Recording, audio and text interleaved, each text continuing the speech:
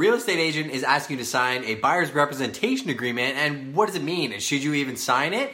To be honest with you, yes, you should sign it. And the reason you should sign it is if that person's representing you in a transaction, you want them to be representing you as a client and having a legal obligation and fiduciary duty to you, meaning they have to put your interests above their own first and foremost in the transaction, or they're going to be legally liable for that. Now, there's two important words in real estate. There's client and customer. Being a client of a real estate agent is the highest level of fiduciary care, and customer is what you're typically going to see if you go to a listing broker to do a transaction. They can process the transaction, but typically they're going to sign you up as a customer versus a client and explain how the dual agency process works. Now, the second reason you want to tie yourself to an agent or do a buyer's representation agreement is that indication of loyalty to that agent is going to put you on their A-list. For investors, a lot of times it means you're getting their premium properties versus if they think you're just shopping around agents, they're not going to give you their best deal.